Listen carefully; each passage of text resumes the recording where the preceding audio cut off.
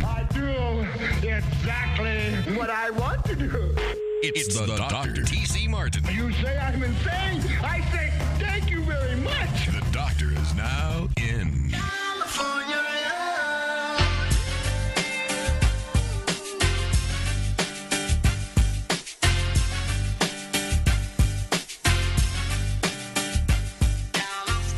Yes, we continue on here on this thunderous Thursday edition. You miss any part of any of the shows, go to the website, tcmartinshow.com.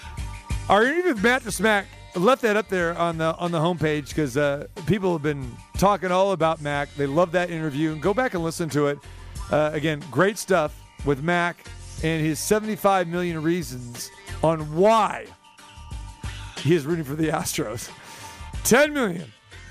On future bets, cash in $75 million if Mac hits it. So, of course, rooting for Mattress Mac. And, of course, the promotions guru with Gallery Furniture. Again, he's got $74 million, as he told us on the show, in sales that are refunds, I should say, that he's going to have to refund. Remember, anybody who buys $3,000 worth of furniture at his store, during this whole baseball season, and he had to cut it off on Sunday because they did over $140,000 last Sunday.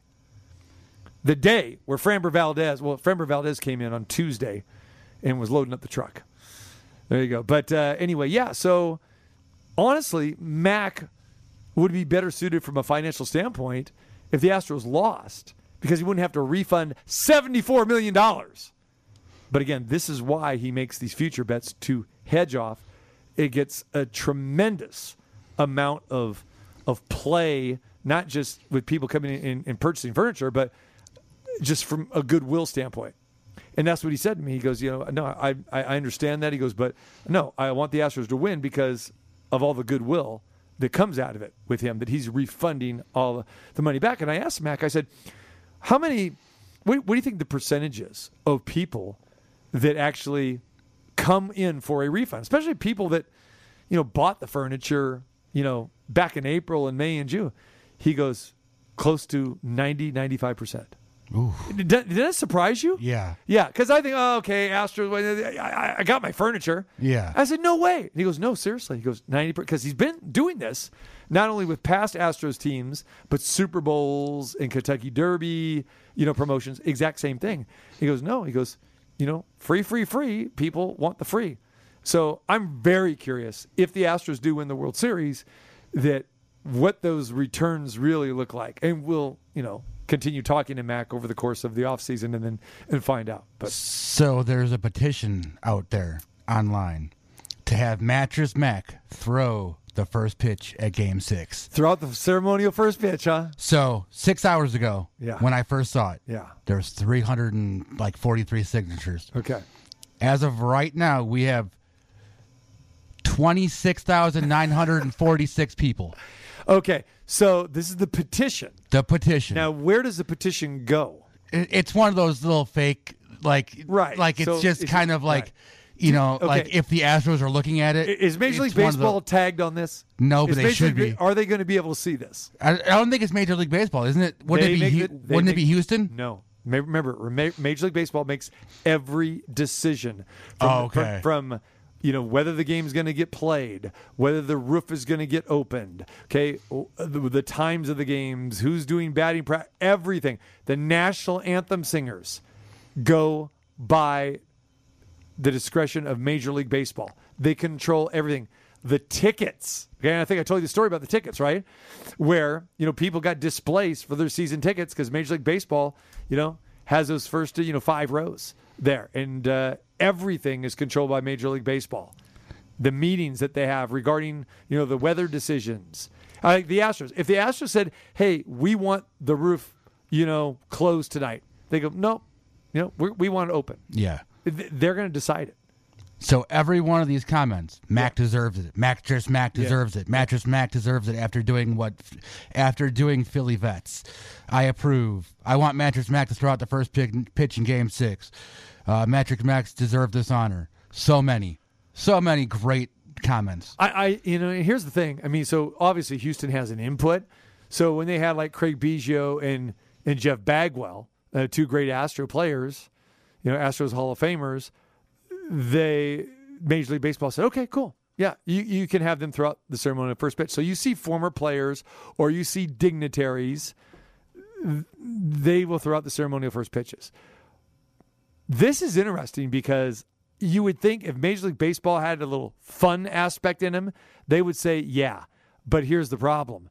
That thing's already been determined.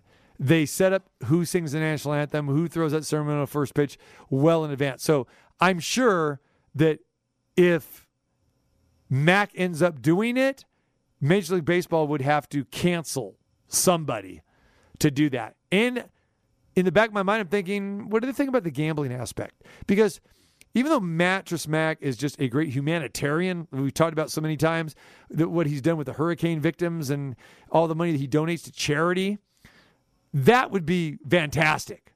Fantastic. But because Major League Baseball has heard all this about, well, he's betting on the World Series and has these future bets, even though Major League Baseball is in bed with all these companies, you would think it'd be okay.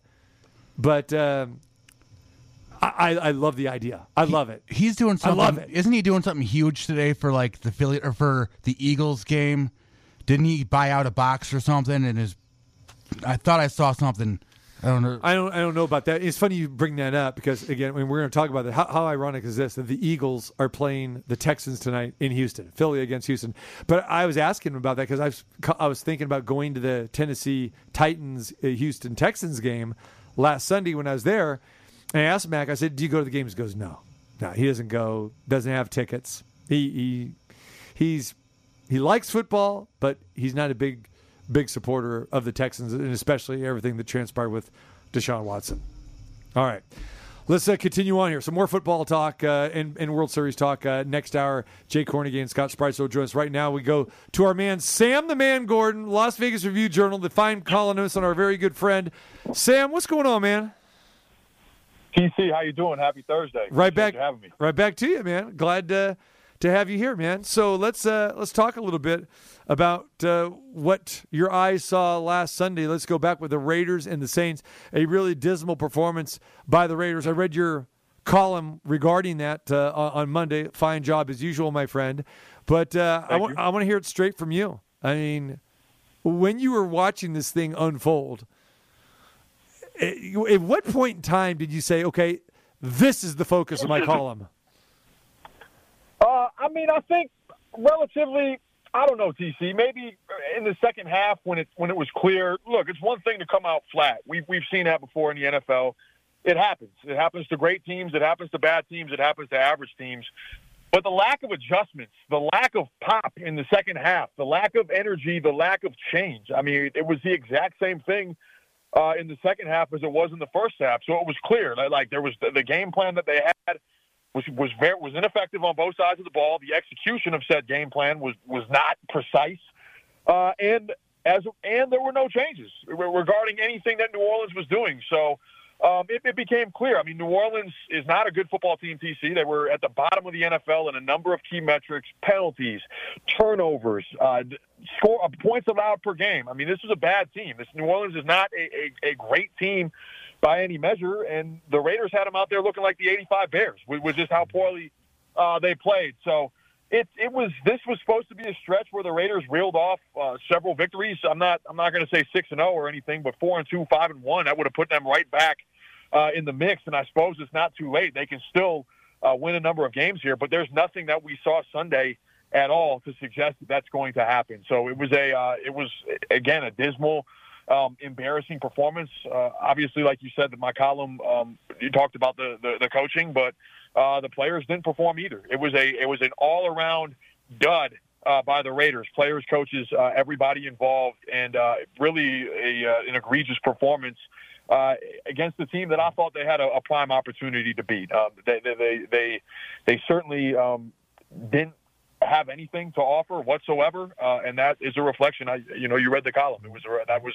Those were my thoughts, and we'll see what kind of adjustments the Raiders make on Sunday, and what should be another winnable game against Jacksonville Jaguars. And I say should be because we'll have to see after that performance against New Orleans. I agree with you. And again, you come off that game against the Texans here at Allegiant Stadium the week prior, and they didn't look good in the first half. We were 10-10, to Davis Mills and company for the Houston Texans. And then the second half, the Raiders showed some life, some spark, and you would think, okay, naturally, now, they're supposed to win that game, and they're probably supposed to win the game against the Saints. Now, granted, the Superdome is a tough place to play, but the Saints, like you said, are not a good team. They got question marks at quarterback. They got question marks at running back. And even though you got Alvin Kamara, this guy has been banged up. He hasn't been the same guy for almost a year now. And he gets his, scores his first 3 touchdowns of the season in, week number 8. It's crazy. And they were listless. They were lifeless. It was humiliating. It was downright embarrassing. And it's almost like the Raiders felt like, okay, we're going to walk over this team. And you can't have that type of attitude when you are the Raiders, when you are the 2-5 Las Vegas Raiders. It's mind-boggling, Sam, because it just seems every week, people are expecting this team to bust out. And then here comes the question that I have for you is, people say, well, the Raiders should be much better because they have all this talent. I disagree with that, Sam. I don't think that there's an abundance of talent here. And when you look at especially the defensive side of the ball, that defense is a sieve. It's a sieve, especially against the pass. They have been struggling with cornerbacks and safeties and basically linebackers for the better part of many years. You bring a guy like Chandler Jones, okay, that's supposed to stabilize something. You got Max Crosby, but outside of Crosby, what has anybody else done? Are you banking on Divine Diablo? Are you really kidding me with this? With all these guys, that defense is so thin to begin with, and then you add on injuries on top of that. I don't see it getting better anytime soon. And then as far as offense, yeah, Josh Jacobs. Let's be honest, the Raiders really didn't think too much of him. If you thought that much of Josh Jacobs, you would have re-signed him. He's having a fantastic season. He's the guy that's kind of carrying you right now. But Derek Carr is the same Derek Carr that we've seen in the past. And Devonta Adams, 1 catch last week. Now, it just in Devonta Adams, he's hanging his head. We saw how he reacted after the game. That's frustration. We've talked about it a lot during the course of the season. He's not used to losing. He wasn't losing like this in Green Bay. He was putting up his numbers. And so if you're Devonta Adams, you got to be thinking, man, what did I sign up here for? So I just think that when you look at the talent aspect here, the Raiders just aren't very good, really, on both sides of the ball, but really specifically the defensive side. Well, that's clear. I think they have I saw some stats on I believe Josh Dubois, great sports writer for the AP in the Bay Area, alluding to how little money the Raiders spend on their defense. I think they're third to last in spending on that side of the ball this particular season in terms of how much they've allocated to their defense this season, and it shows, right? It shows certainly in the lack of high end, top tier playmakers, and then in the lack of depth as well. So like you said, DC, when you lose a Nate Hobbs who had been developing into a Pro Bowl caliber corner and one of your best defensive players, you lose him to an injury to begin with. You're already thin at the secondary to begin with. That's the ramifications are devastating. You mentioned Chandler Jones, the high price tag, excellent pass rusher through the first 10 years of his career, the excellent pass rusher coming over from the Cardinals at 32. He hasn't found it this season. So the issues are abundant on the defensive side of the ball. I do think that they were banking on the new staff and regime being able to piece it together on the offensive line and figure things out, and banking on their coaching. And in some ways, in the running game, for a few weeks, they've delivered in that regard. And then we also saw how much that unit struggled on Sunday against the Saints. So I'm with you. It's certainly not a top 5 roster. You look at rosters like the San Francisco 49ers, the Buffalo Bills, teams like that, right? Like the Raiders aren't in that echelon, but I do think they have more talent than the record would indicate. This was a team that had the opportunity, right? When you elected to move on from Mike Mayock and Rich Bisaccia, there were one of two ways the organization could have went. They could have opted to do a full teardown and a rebuild right on the spot, and trade away some of their best players and elect not to re-sign certain players and only focus on their young guys. or they wanted to, or there was the approach of doubling down and investing more resources into the success that they had last year. And a lot of those games at the end of the year, were they fluky? Maybe to a certain degree.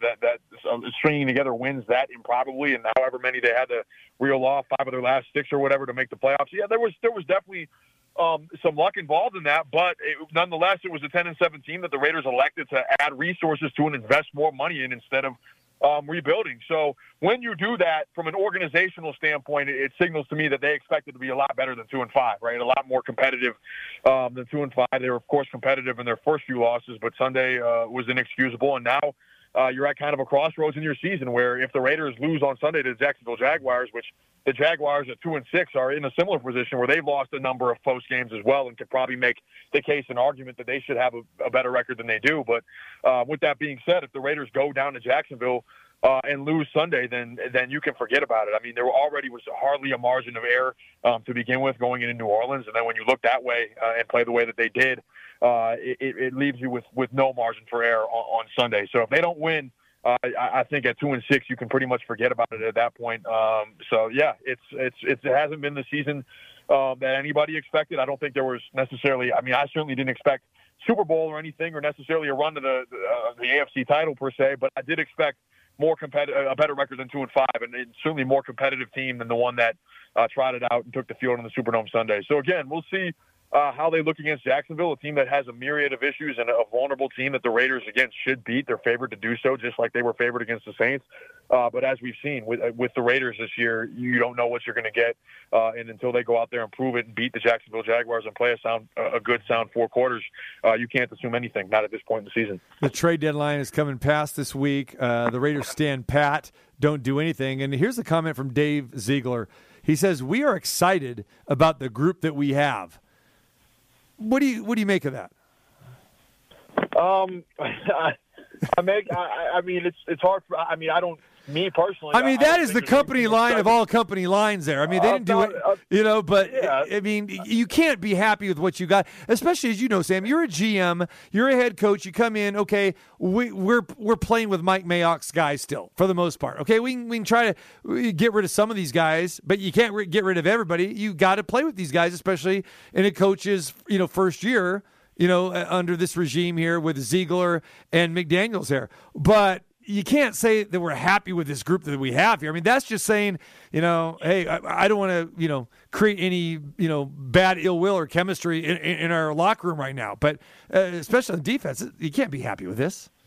No, I don't think there's any way. I mean, the team's 2-5. The first 4 losses came down to situational football in which the Raiders didn't execute, and the 5th loss was a total no-show. So there's no way. When you look at the roster, right, and there are strengths of this team. When healthy, the receiving corps should figure to be among one of the better ones in the NFL. You have Max Crosby, who is one of the best defensive players in the league at 25. He's under contract long-term. Nate Hobbs is emerging into a star. And there are quality starters around the field. But when you when you're talking about, again, a team like San Francisco, the depth that a Buffalo has, there are much, much, much better rosters, and there has to be an understanding that, there are pieces in place. There is a foundation in place. There was last year, but that there's still a lot that needs to happen in order for this team to be a real upper echelon contender. And I think some of his messaging yesterday was they want to build something long-term, something sustainable and long-term, and that's very understandable. That's obviously the objective that every front office, every team has to have. But at this juncture of the season, when you're 2-5 and you might be 2-6, like what is there right now long term that excites Dave Ziegler? Like I said, I mentioned I think a few of the players, and I think a few of maybe the units that are strengths of this team, but there are still too many holes, and in order to build something sustained, it's going to take a while. So they had an opportunity right at the trade deadline to maybe recoup some draft picks and recoup some draft compensation and sell off at this juncture of the season. They chose not to do that. That signals to me that they still believe that they can compete for a playoff berth. And again, they did lose to New Orleans, but the schedule still relatively favorable with Jacksonville, with the Colts. Seattle, I think, much better than anybody expected, but there are winnable games still on the schedule. It's just there, again, based on Sunday, we haven't seen anything that's going to suggest that a run is going to happen. So we'll see how they respond on Sunday. But I'm with you. I don't think there's anything that Raider fans are happy with being 2-5, and I certainly don't think that's the messaging that they want to hear from their general manager at this juncture of the season. Need a must-win against Jacksonville, a very beatable opponent, but Jacksonville coming off a tough loss in England as well too, so they'll be hungry. And we've seen Jacksonville play pretty well, especially at home, but a lot of close losses, like you said. Sam, I appreciate it as always, my friend. We'll let you get back to work. Thanks for spending time with us today, and we'll talk to you next week. Thanks, DC. Appreciate you having me. Talk soon. There he is. Sam Gordon does a great job at the Las Vegas Review-Journal. Check out his column there at the RJ.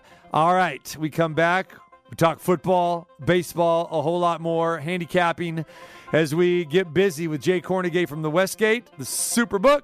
Scott Spitzer joins us from Doc Sports as well, too, as we continue on here on a thunderous Thursday edition, getting you ready for game number 5 of the World Series between the Astros and the Phillies tonight. The winner of tonight's game will be one victory away from a World Series title.